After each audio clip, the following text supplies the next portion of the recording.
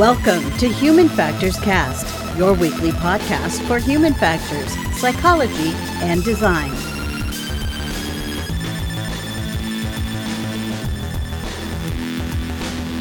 Hello, everybody. Welcome back to another episode of Human Factors Cast. This is episode 223. We're recording this live on October 21st, 2021. I'm your host, Nick Rome. I'm joined today by two wonderful people. We got Barry Kirby. Hey, how you doing? Good, Barry. Thank you for joining us. And also on the line, we also have Frank Laxon.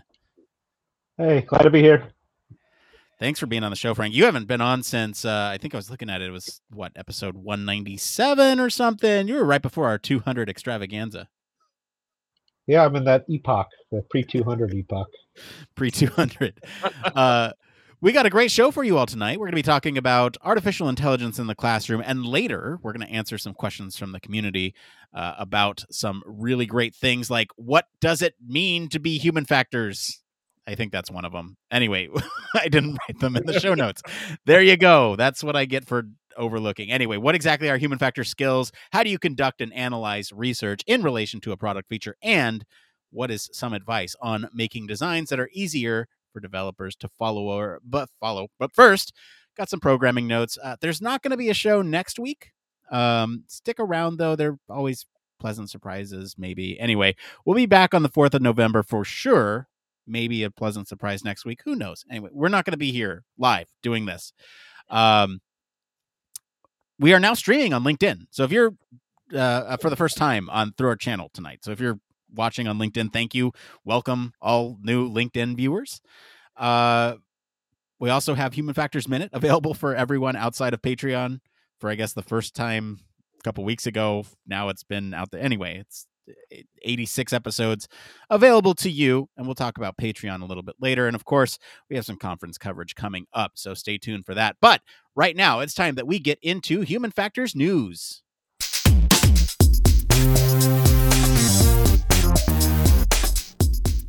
That's right. This is where we talk about everything related to the field of human factors. It's fair game for us to talk about. Barry, what do we have up this week? So this week we're looking at new research showing that learning is more effective when active.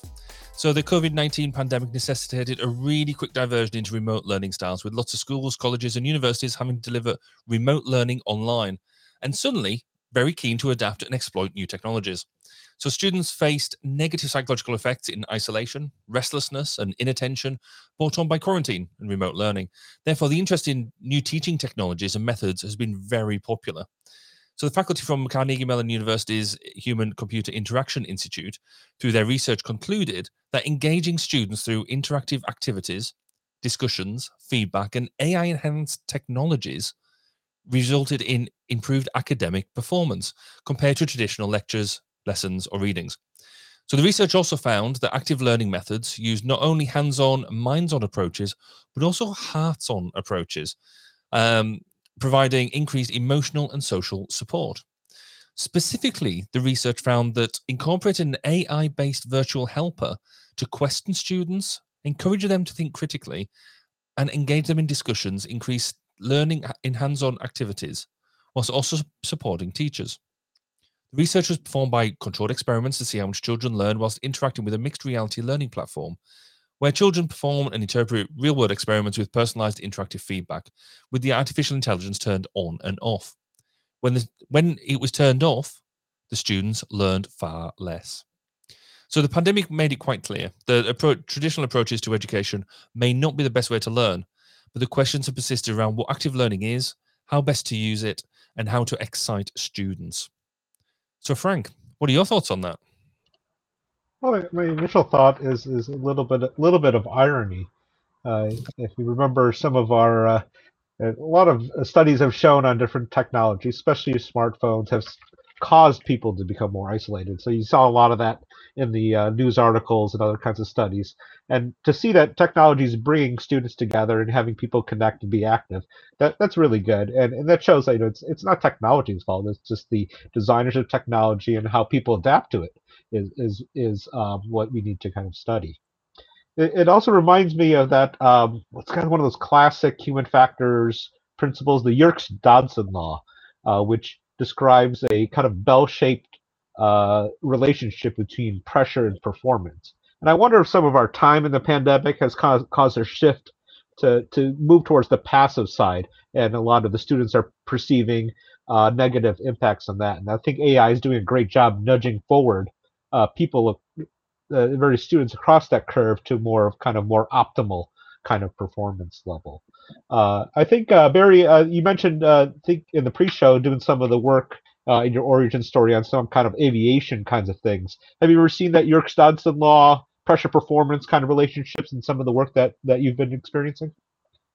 Yeah, absolutely. It's sort of one of these things, isn't it? That it's almost so obvious that that it just gets wrapped into everything you're doing, and you need to be able to put things in a way that really reduces the amount of pressure on that cognitive load more than anything else, and the ability to carry out them sort of tasks. So, yeah, I'm completely with that. You can see how it plays out.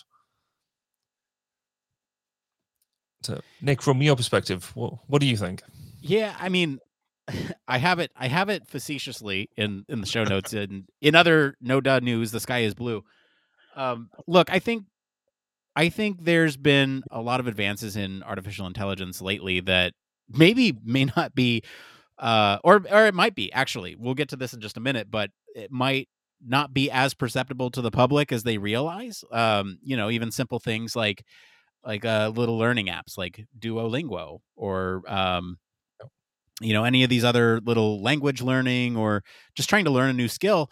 Often artificial intelligence is going on behind the scenes that will present context-based knowledge to the user based on their previous responses. And I have a fun little anecdote about Duolingo that we can talk a little bit about later. But I do want to talk briefly about social thoughts. So if you are watching live, there's still time to answer our social thought. We are, of course, talking about AI and learning this week. And so tonight's social thought is, have you encountered AI when trying to learn something new? If so, where was it? And was it successful?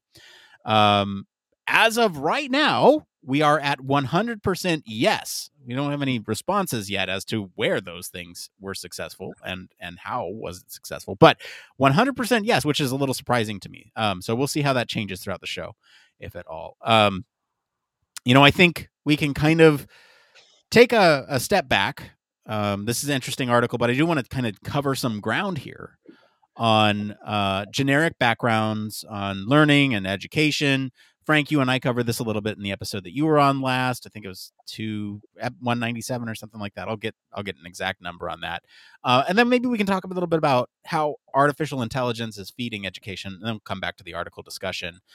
Barry, do you want to talk a little bit about this article by Nancy Fenton? It's on Psych Learning Curve. If I had it up in front of me and I had lost it, then yes, I would. Here, I'll lay it out for you. So there's an article here that we're going to use as supplemental material here. There's two articles that we're going to use as supplemental material. This one's 20 psychological principles that are kind of impact learning, right? And so it's broken down by a couple categories. I figure maybe we can go down this list and kind of talk about just a couple that stand out to us. In the show notes, I've highlighted my picks, but anything that stands out to either of you, Barry, we'll start with you. Yeah, I think I'm quite like the relates to this story around feedback, and it is very much there around.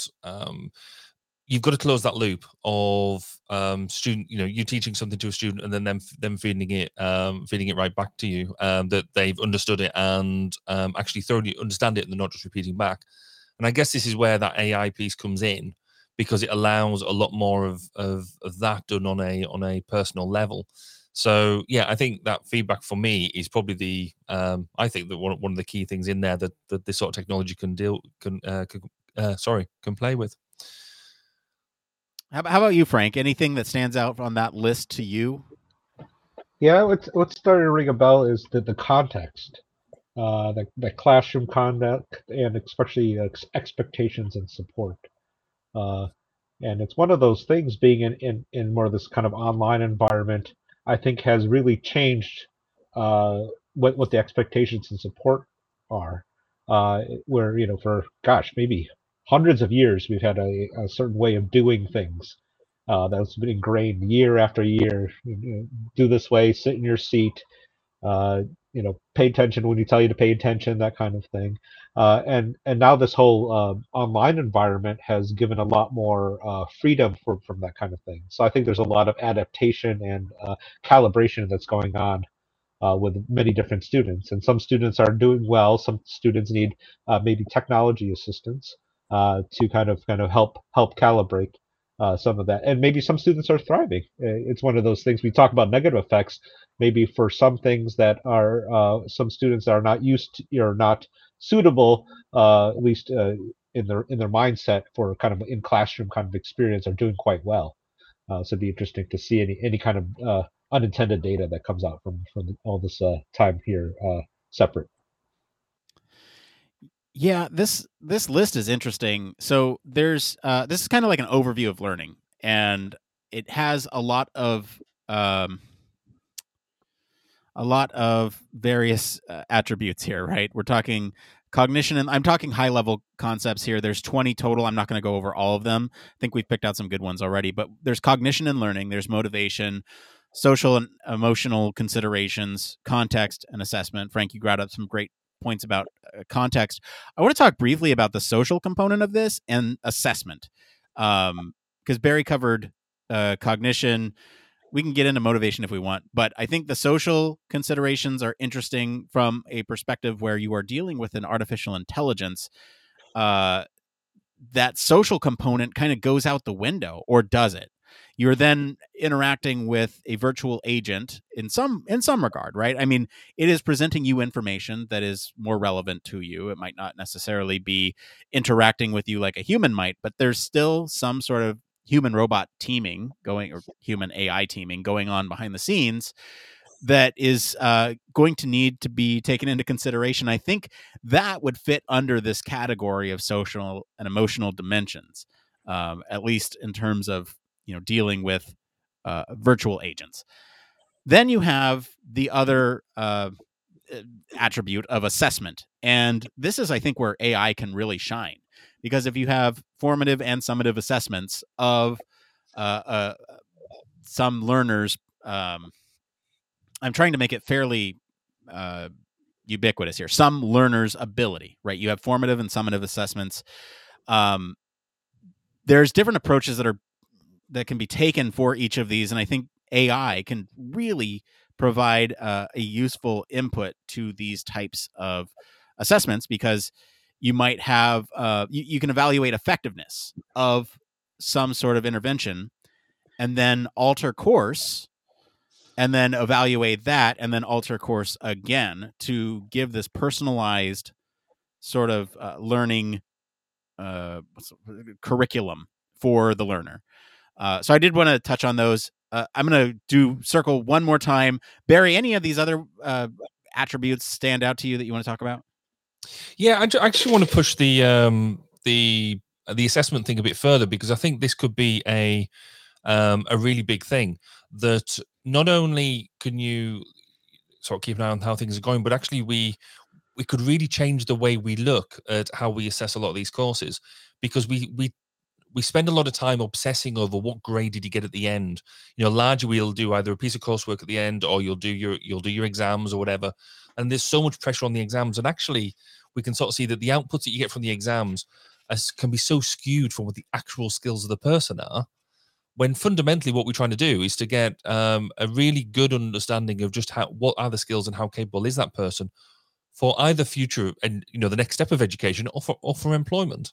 It's not just for the sake of having a certificate. It's got to be something there. So if we've got these ways that can now assess almost on a continual basis, and on a real small scale, you can actually judge whether a person is just off their game, and it could maybe highlight things like, is there some mental health issues? Are they potentially ill? Something like that. So a real care element on a short-term basis, but actually on a longer-term basis, you will get a much better idea of their capability and capacity, in a way that is, I don't use the word infallible, that's probably gone a bit far, but a much better thing, much better idea than what they were like just on one day in one exam room under whatever pressure.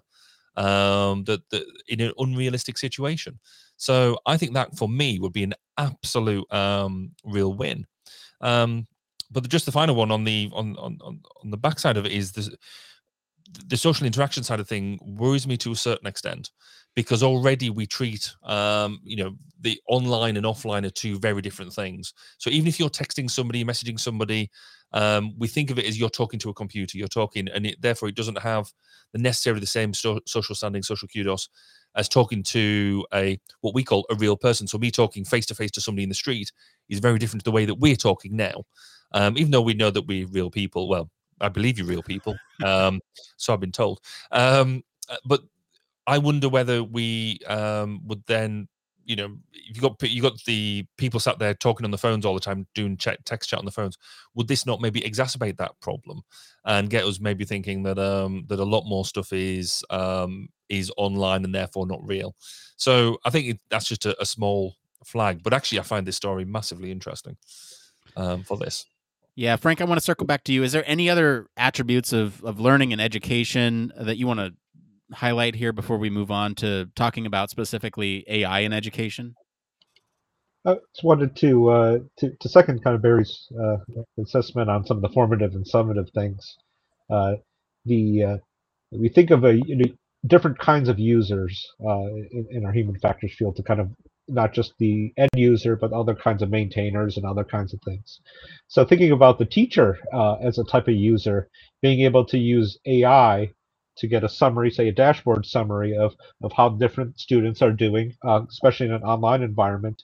And if there's kind of a dip, like we talked about that performance curve, to be able to use interventions, talking to the student, asking challenging questions, and so that way it does so in a very safe manner of kind of, okay, student X is needs a little bit of a nudge. Okay, I'll set a question or call on that student.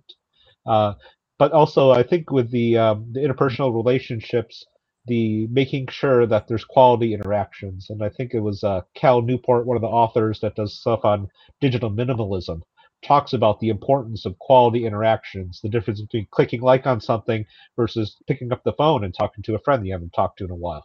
I think, Nick, we do need to catch up. Yeah, we do. But yeah, that's I think nothing more to add on that. It's a lot of great things, a lot of great possibilities, and it's great to see something that's going on that's helping students, especially in these different times. Yeah, so let's get into this other supplemental article that we have here. This is from Ouyang and Jiao, and I'm probably messing up pronunciation there, so apologies to the authors. But I do want to start this with a little anecdote that kind of fits in well with that assessment piece that we were just talking about. And I mentioned this earlier. So I've been kind of kindling my ability to speak multiple languages. You might not necessarily think of it looking at me, but I have many years of experience speaking Spanish, and I've lost a lot of that ability over time. And sort of one of the things that has rekindled my desire to speak another language is because I've started teaching my son the language too. Now, I'm not like a fluent speaker by any stretch of the imagination, but I know enough to get by. If I were in a foreign country, Mexico, Spain, I could probably get, enough out that I could find the, local market, or I could, find a hospital, or I could get on a plane, or, the essentials. And I think that's really important to do that. Anyway, my little guy, he's young, and I want to encourage that language development as he's young. And so we've started pulling out the Duolingo app. And one fun thing that I noticed, it's kind of serendipitous that we're talking about this story tonight, is that as you get something incorrect in that app, the system will understand that you need to more practice with that, and they will loop that thing that you got wrong back into the practicing that you're doing. And so, if you made just a minor mistake, it'll ask you the same question again, but after other things. It kind of just ropes it back into the curriculum without your knowledge that it's wasn't part of it to begin with. It's just saying, hey, it's subtly having you practice it again just to make sure that you got it right. And there are other subtle nods in that program that are really interesting from a learning perspective, that encourage you to sort of revisit the context-based questions and that you got incorrectly. And I'll just leave it at there. I do want to get into this article on education, and just a brief overview here. This one kind of breaks down sort of AI in education into 3 different paradigms. And you have AI directed, AI supported, and AI empowered. Maybe we can just break this down one by one and kind of talk about each of these, and then we'll talk about them all together. I don't know. Does that sound okay to you guys? Works for me. Yeah. Okay. Frank, why don't you go ahead and talk about paradigm 1? It's at a high level. Okay. Yeah, so in paradigm 1, the AI is used to represent knowledge models and direct cognitive linking. So the AI will kind of represent the domain knowledge. We talked in that previous article as kind of a buddy that helps the children in the classroom. It directs the learning process. While the learner is a little bit more of in a passive mode, acting as a recipient of AI service and following the instructions and the process to follow these specific learning pathways. And it looks like there's a paradigm 2. Barry, you want to talk a little bit how the AI shifts during that phase? Yeah, so in paradigm 2, the AI and the learner take on more collaborative role with each other. So the AI is effectively relinquishing its control to support the learner as they go through through that learning process. So at a really high level, that's it. It's more of a learning together type approach. Nick, do you want to take us into paradigm 3? Yes, I will. So in the third one, this is interesting, right? So this is actually empowering learning while the learners themselves are taking agency to learn. And that's a whole complicated sentence of a weird way of saying AI is just using a tool, is used as a tool to augment human intelligence. So it's almost less learning based in that third paradigm and more geared towards augmenting abilities, and kind of keeping that intelligence at easily referenceable is at least how I'm understanding it. Frank, I see. That might be you, I think. Who wrote that next point there? I want to talk to whoever wrote that next point and get their thoughts on that. It wasn't me. Yeah. Frank, what is this? What is this bullet point, and what do you mean? Oh, so it was looking at some of the human factors research out there. It talks about what they're called levels of automation. And there are a lot of many good researchers that talk about these different levels, which, especially for informing design, try to set the level of automation based on the capabilities of the user at the time.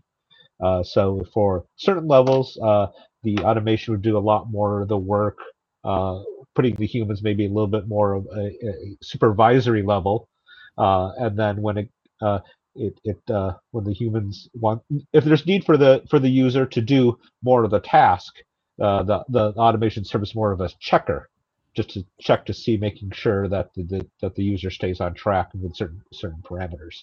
So it's really interesting to see that taken to probably many levels of complexity when AI is concerned, because they're actually representing the models and doing some of the actual learning itself.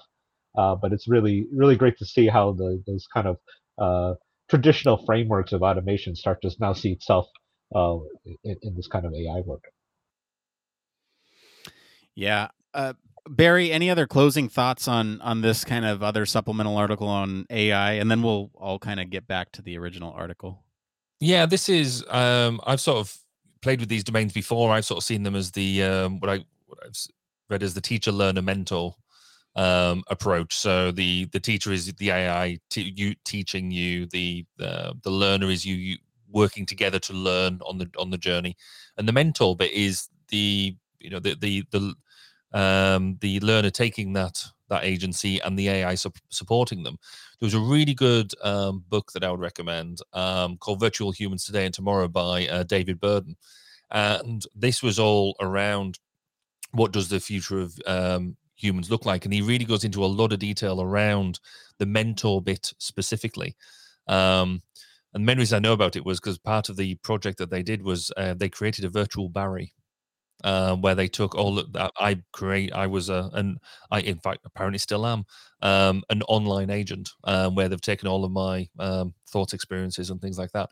So, but what they've done with that is turn it into a chatbot that can then support as mentoring of individuals. So that whole bit around AI empowering people, I just find absolutely fascinating, and it's really, really something to watch. Yeah, let's get back to the original article here. So one kind of thing that I want to make sure we talk about that I thought was really interesting is that they're kind of using AI, at least in the context of this article, for physical hands-on activities. And they're using this tool called Norilla, which is a mixed reality learning platform, basically allowing children to interpret real-world experiments.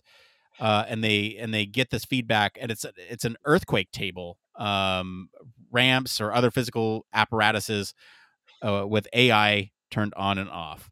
And the idea behind this article is that, as the AI is on, just to remind everybody, they are more successful at learning. So I do want to talk about that. Frank, do you have any thoughts about using this platform now after we've kind of visited all the other supplemental material here? Yeah, and it's one of those things where I think where some of the individual differences can start putting into play. And so I think when there's being able to turn AI off or have different modes of AI where students can learn. And this is kind of especially helpful in the classroom where you may have students with different abilities, different learning styles, different kind of just baseline abilities. And it's one of those things where teachers I could imagine, can kind of struggle making sure that keeping pace with everything. So using the AI to help boost and challenge the students, it would be something that would be pretty neat to see in classrooms. Barry, any other thoughts on this article? Yeah, I think this is highlighted the fact that there's loads of staffing pressures going on in schools and educational facilities at the moment, and this is a fantastic way of being able to relieve some of that pressure, to be able to get some more directed education towards each individual student based on their own capability, and being able to push them to their own limit much more often. So you'd almost, if it's implemented right, you've got the ability to keep that student constantly engaged and motivated. And somebody who's motivated to learn will learn way more and be more successful, rather than just being droned out from the front of the classroom.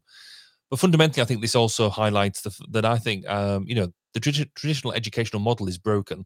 This article talks a lot about active learning and things that you need a lot more resources to do than just stand at the front of a classroom and lecture. If we want to have quality learning, it isn't about how long you spend in an establishment. It's the quality of learning that you get out of it during, and in fact, if we can get people to learn more in a shorter period of time, it makes it way more effective. So I think for me, this shows how technology can have a huge impact and could probably revolutionize what we do. But also we need to take it as a wake-up call about how we are actually teaching people and getting the most value out of that our teaching practices. You left it on a semi-hopeful note, and I'm going to use that as a springboard to leave it on a somber note. It's often fun for us to sit here and talk about these types of things on a platform. We are, I guess, fortunate enough to have the technology to stream a podcast across the internet to many people. But I think this really does highlight the importance of equity of technology, and to be able to have this sort of equipment in every classroom, and not just the classrooms in the good zip codes or postal codes, but to have this in every classroom and have it be a learning experience that everyone gets access to, I think is a really important thing. And so I'll just leave it with that. Anyway, we're going to take a quick break. on that note, and then we'll be right back to see what's going on in the Human Factors community right after this. Human Factors Cast brings you the best in human factors news, interviews, conference coverage, and overall fun conversations into each and every episode we produce. But we can't do it without you. The Human Factors Cast network is 100% listener supported. All the funds that go into running the show come from our listeners. Our patrons are our priority, and we want to ensure we're giving back to you for supporting us. Pledges start at just $1 per month and include rewards like access to our weekly Q&As with the hosts, personalized professional reviews, and Human Factors Minute, a Patreon-only weekly podcast where the hosts break down unique, obscure, and interesting human factors topics in just 1 minute. Patreon rewards are always evolving, so stop by patreon.com/humanfactorscast to see what support level may be right for you. Thank you, and remember, it depends.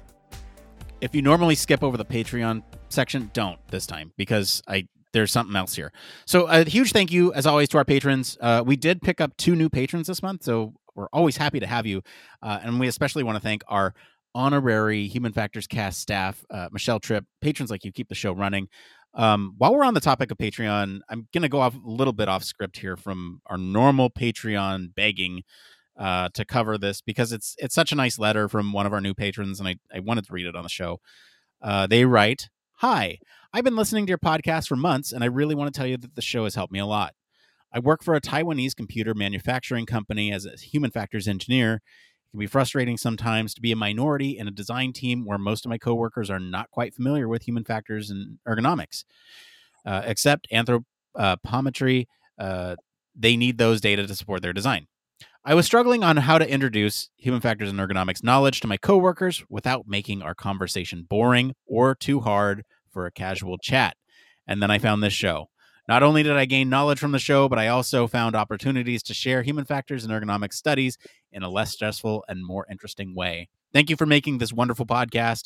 English is not my first language. Please accept my apologies if there's any grammar error. Best. I'm leaving them anonymous because I didn't ask them if I could use their name. We just got this in today, but I did want to read it. We always love hearing stories like this. I think, one of my goals with this podcast is always to make human factors accessible and fun. And so thank you. Love hearing that from you guys. Speaking of patrons, we're 2 away from being self-sustainable and not incur any out-of-pocket costs. So, we pay for the show ourselves. That's going to pay for things like our hosting fees, our website domain, and our website capability. So anyway, if that's something you want to do, it's out there. Why don't we go ahead and get into this next part of the show we like to call... It came from...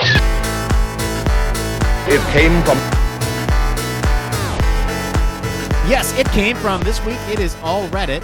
This is the part of the show where we search over the internet to bring you topics the community's talking about. If you find these answers useful, give us a like wherever you're at to help other people find this content.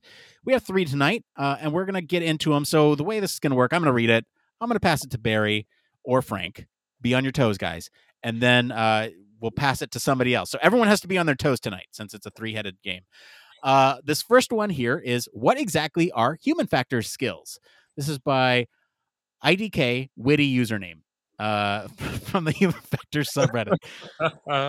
Goes to show I don't read these usernames before I say them. As the title says, when you're applying for Human Factors jobs, what are the skill sets that you guys have or want to have that employers are looking for? I've been told that Human Factors is a good industry route following completion of my PhD. And I'm going to skip all that. But looking at job postings, it seems a little unclear to me. That's an attainable route. There seems to be a lot of UX design, which I have little experience, although I think there are certain transferable skills and rules, but curious to know what people think, like statistics, coding. Perusing this sub a little bit, it appears that there's a few different sides of human factors. Some sound more attainable than others. Happy to talk about in any other way, just trying to pick people's brains. All right, who's it going to be? Frank, what do you think? What exactly are human factors skills? I think the first one is empathy. And I know it's something that you don't study, but to understand the users, being able to fundamentally understand what are they going through task-wise, performance-wise, and that helps with your intuition to be able to see what is the root problem. Because a lot of times in human factors, there are a lot of confounding problems, both technological, organizational, human interaction with technology that are in there. And so to be able to kind of pick through that to help identify the problem will put any kind of human factors practitioner at a good starting point. So that would be my number one draft pick. I think we were talking sports in the pre-show on human factor skills. It's empathy. All right. Who are you going to pass it to, Frank? Yeah, let's go Barry. Let's see what is the number one pick, I guess. Can I bring out the word "it depends"? Is that allowed yet? It's no. I mean, fundamentally, it's and it's one of the reasons I love working in the HF world is that the range of things we can get involved with is so broad. From the physical to the cognitive to the organizational. HCI design, UX design, if you're down with the cool kids, all the way down to physical physical design of an object, and it really depends what you want to get into. But the big thing I like about it is that there is always an excuse for us to get involved. Every project involves people one way or another, even in things like autonomous systems and things like that. There's always a user in the loop somewhere. So we have a really good excuse to go and get involved in anything, do everything. I think for me that there is a lot of like hard skills in terms of what you get, but fundamentally I think you need to be inquisitive. You need to be willing to put forward an argument in a room where you might not be popular. And you've got to be willing to stand your ground, because you're going to get into a lot of discussions, a lot of places where you might be the one lone HF person in the room, but you're right. And you need to tell everybody you're right, because your end user will thank you for it. Yeah. So you took empathy. You took sort of the it depends route. I'm going to go with the word flexibility. And I'm going to use this as an opportunity to bring up the full saying of Jack of all trades, because no one knows the full saying, or at least they always misquote it. A Jack of all trades is a master of none, but oftentimes better than a master of one. And I think this is really important when it comes to human factors. I think being flexible is one of the biggest strengths that we have in this field. I was going to go on a tangent about how I always pick in MMOs or video games the class that kind of is best suited for most situations, but is not really hyper focused in one. I'm not going to go that route. I said it, but I think we may be facing like a project management role in one context, or a user research role in another context, or a designer role even in another context. And I think that flexibility to work within your constraints and ultimately put your best foot forward to ensure that you have the empathy for the user, is out there, and that you are putting your best foot forward with the design, and making sure that whatever product you put out there is going to ultimately serve its use case best for the people who are using it. I think that's ultimately what human factor skills are. Okay, that was a long-winded answer. Let's get on to this next question here. How do you conduct and analyze research in relation to a product feature? This is by Mouth Talk on the user experience subreddit. We're going to go Frank again. You thought I was going to switch it up. Rock, paper, rock. Analyzing research in relation to product feature. I didn't read the thing. Oh, yeah. Sorry. That's my bad. Wow, I've been doing this for how many years?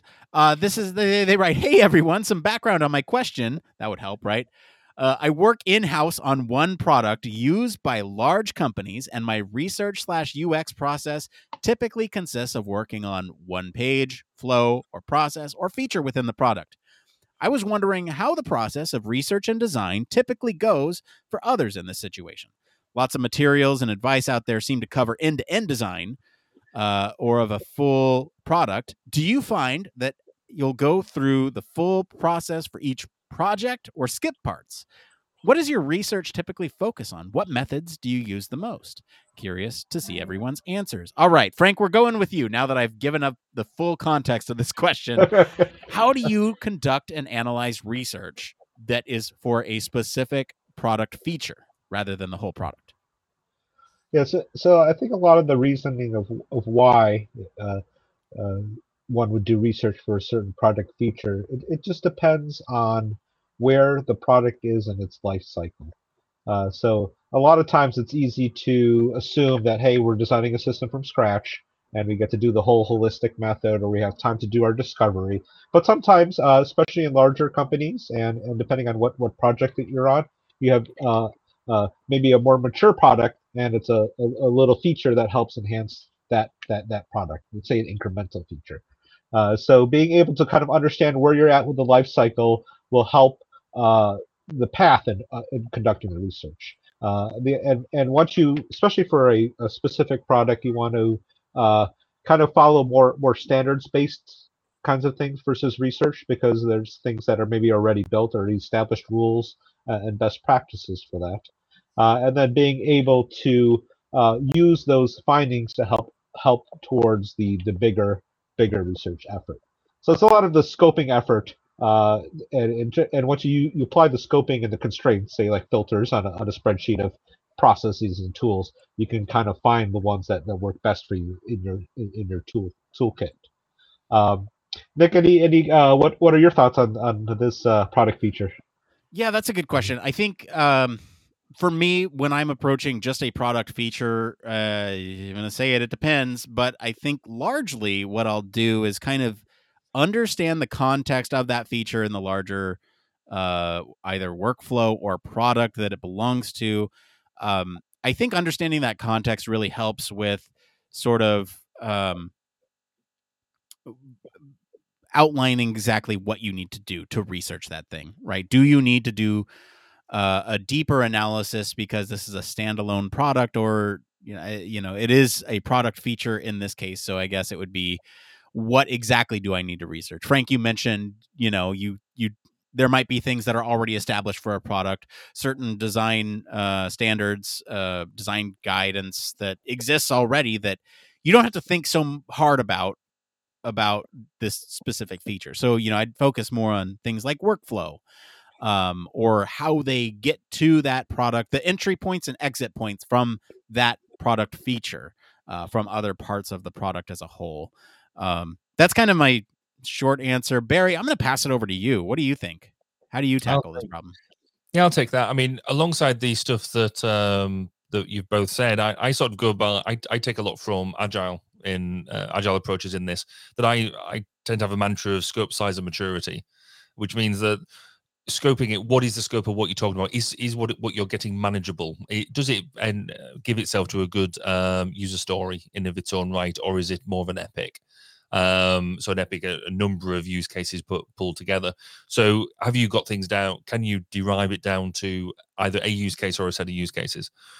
What is the size of the overall piece? Is it very large, small? Are you talking about the an entire product, or are you talking about a small element of it? And that really allows me to sort of determine what sort of products I want, what sort of methods and tools I want to bring into play. Then the final thing is maturity. Is it something I just need to tweak? Is it something that's got a lot of work in and I just need to push it slightly forward in a new way? Or is it broken and I get the joy of ripping it to shreds and starting again? So I guess mine is really influenced by the fact I tend to do a lot of, I guess, firefighting rather than starting many products from scratch. And so I tend to go in and have a fairly almost strict analysis way of going through and being able to look at my scope, size, maturity, and then be able to apply what I want to do. I've found just through hard experience being able to do that saves me so much time at the far end, because I can set expectation and I can set my own expectation as well as the client's. Good answer. Speaking of basically research side of things, let's talk about turning that research into design, and then specifically this next question here: advice on making designs that are easier for developers to follow. This is Went Wrong at Prom. from the user experience subreddit. Don't even want to know what that means. Current student, relatively new to UX and UI. I've been working with a small team of developers on a startup. Want to make their life easier by translating my designs to an actual product. I've been using an 8-point grid so far, but I'm not sure what else I can do to streamline the process. Does anyone have advice on optimizing dev handoff? Things I should avoid doing in my designs, tools that may help? Thank you. All right, we went with Frank for the first two. Who are we going to go with for the last one? It's going to be Barry. Oh, nobody saw that one coming, did they? No. I guess the first thing I would sort of say from my perspective is don't hand it off. If you can, try and get part of the team, work with the devs alongside them, because if you can, the best teams I've ever worked with is when you can get the whole team together, where you've got the dev and the devs and yourselves working as part of that same. Again, I guess I'm leaning towards Agile in a certain way, but this existed way before Agile did, I guess, really. So I tend to use things. So Figma is a great thing where you can actually, you do designs, but you can actually demonstrate them designs. So show the devs what it is that you're really wanting to achieve, not just the actual graphics, but use that presentation mode, which is really powerful, to be able to flow and show them what your intent is, not just the actual hard design, but what is it you're trying to achieve. Basic things, style guides and things like that. Get a lot of the basic stuff done and out the way. Use that. Sometimes you think for a small project, developing a style guide and things can be a real pain. You just want to get on and do the good juicy stuff, but it actually saves you time, I think, in the long term. But fundamentally, no matter what you do, get everybody in the same room and communicate. I worry when I see comments like, I want to hand it off for like that hot football, hot potato. Actually bring them in closer, give them a nice hug, tell them what you want. Anybody else do that, or is it just me? Oh, I love that. Frank, I'm going to punt to you. What do you do in this situation? Yeah, I kind of have a similar approach to Barry, having conversations, and that's probably one of the agile kind of best practices or principles, is that having a conversation allows you to understand what the developer needs. So if you treat the developer as another user or an internal customer, you'll get their user needs, you'll get their pain points, you'll get feedback on the way you're doing things, and it's best to not just a Slack chat or an email. It's the pick up the phone. We've talked about deep levels of communications, or I guess Slack call, Huddle, Teams call, whatever you have to get the other person on the line and hearing their voice, because you can pick up a lot of the social cues on how things are going. Fine doesn't always mean fine, and good doesn't always mean good, and so to get that kind of feedback and tailor your processes and tools. There's a lot of tools out there that you can pick from, but it's a lot of the themes I've said in a lot of these other things. It's the soft skills and using those tools and getting that art of finding what tools to use that will help set someone for success. Nick, you have any additional thoughts on this one here? Yeah, the only thing I want to add to this is, okay, I understand it's best to include them in the process. I completely agree. That's how I operate too. However, I'm going to approach this in the handoff direction. So I think the one thing you want to consider here, if you are handing off, again, best practice is to not do that, but do it in a way where you provide as much information and context as possible. Make a very thick document that would encourage them to sit down and meet with you next time, because they don't want to sit down and read through this whole thing. But also, make this a standalone product. Make it, hey, users were saying X, Y, and Z, back it with user data, and say that, this is a required feature or component that you need in order to satisfy user needs. So bring in the actual data, and then as you're talking about designs itself, so you've given them the context with the data, when you're presenting the designs itself, make sure you list out every single interaction as it should be.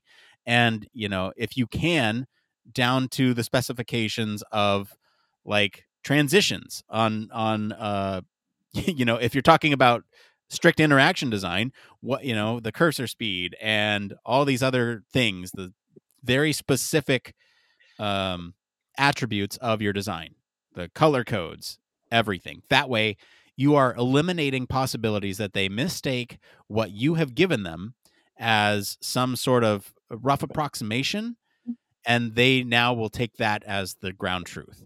And that's my best advice if you do hand it over. Again, best practice is to kind of go with the, hey, come over here. I'm going to give you a hug. We're going to take a look at this. You're going to ask me any question you need to, because we are best buds.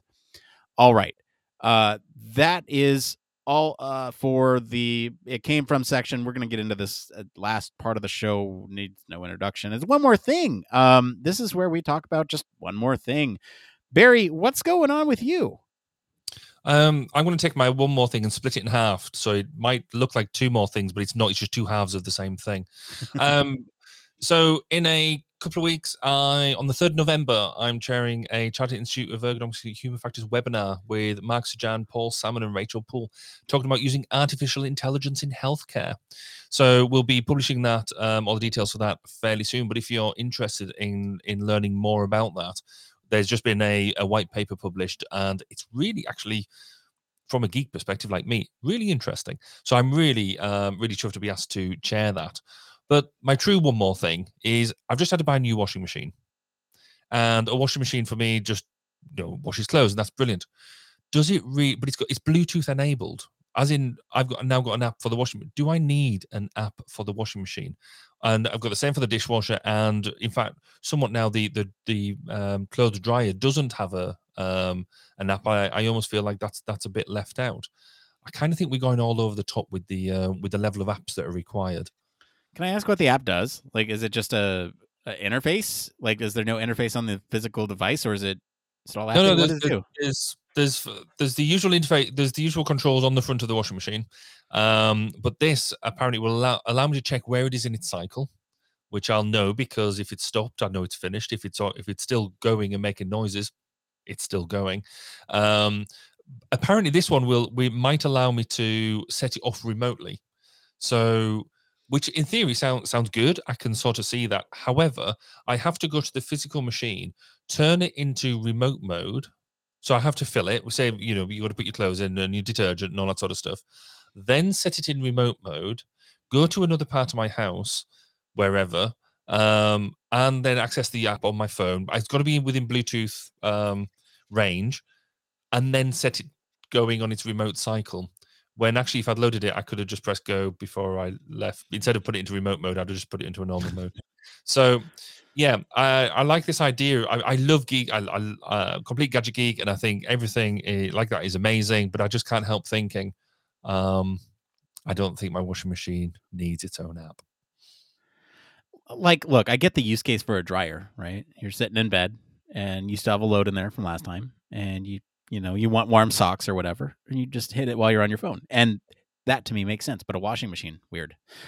Frank, what's your one more thing this week? Yeah, it was actually involves a trip to Costco. And so I got these new earbuds, and I was just kind of trying them out.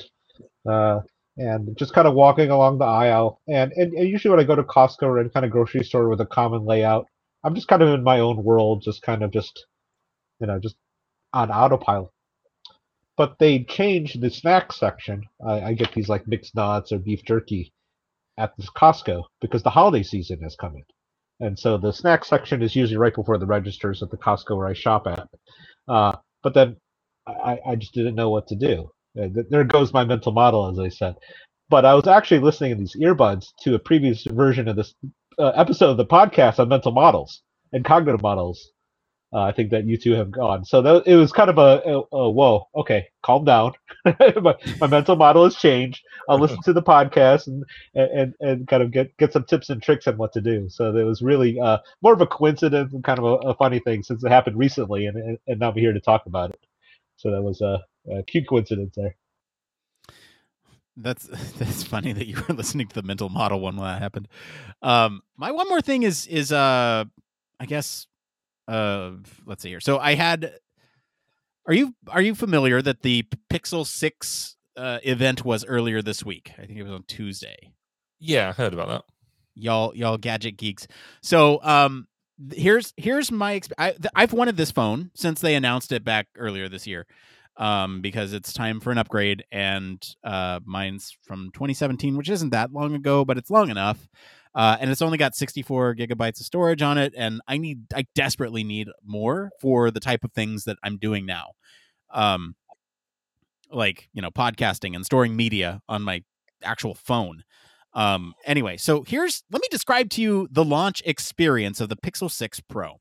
So you sit down, you watch an hour-long video on YouTube by Google about the phone. You get super hyped, super excited about the new product, and then you spend 2 more hours on Google's broken store trying to order this product, getting frustrated because it is bouncing stock around because the store is broken. It couldn't accurately identify to me what things were in stock. So I wanted the 512 gigabyte black version because that is just it's the only version that has the 512 gigabytes, and I want a lot of storage. But then I also wanted it in this package called the Pixel Pro Pass, which includes things like their Game Pass and YouTube Premium and the cloud storage, which all of those things I use. Well, maybe not the games yet, but maybe I will. Anyway, it's a package that saves you money over the long term. So I was trying to get all this stuff together, and it was an awful experience. But I'm super happy. I stuck with it.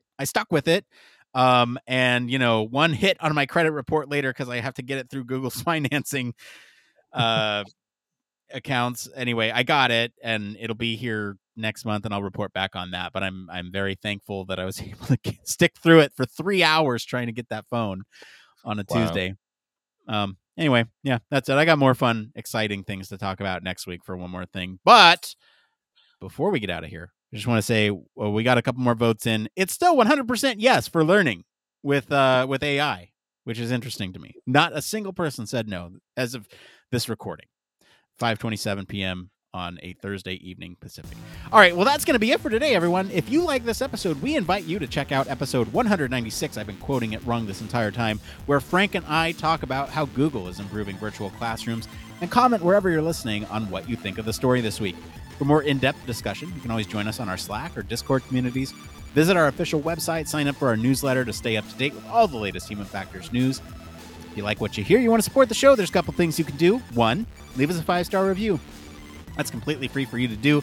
You can do that right now in whatever podcast app you're in. 2, tell your friends about us.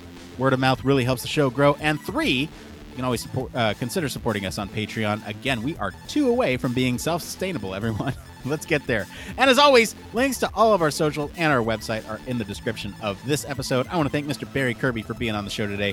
Where can our listeners go and find you if they want to talk about artificial intelligence? On Twitter, you can find me at Baz_K, or you can search for 1202 The Human Factors Podcast, where I'm at my new shiny website, www.1202podcast.com. And Mr. Frank Laxon, where can our listeners go and find you if they want to talk about education and learning? Hello, the best place to find me is on LinkedIn. F. Laxon is my screen name there. As for me, I've been your host, Nick Rome. You can find me streaming on Twitch every Monday for office hours across social media at Nick_Rome. Thanks again for tuning in to Human Factors Cast. Until next time, it depends. Spacecraft, railway locomotives, nuclear submarines, healthcare, jet aircraft. These are all examples of highly technical systems and organisations, and all have one particular thing in common. They all involve humans. Humans who want to do amazing things and are using technology to achieve them. They all have something else in common. They have amazing people ensuring that the users who are involved can do what they need to do, are safe when they do so, and have the optimum user experience. These people are Human Factors practitioners, and on 1202, the Human Factors podcast, they talk to me, Barry Kirby, about what they do, sharing their career paths, highlighting their ideas and best practices, and fundamentally raising awareness of our discipline. Find us on 1202podcast.com, on social media, and on your favourite podcast directory, because it's more than just common sense.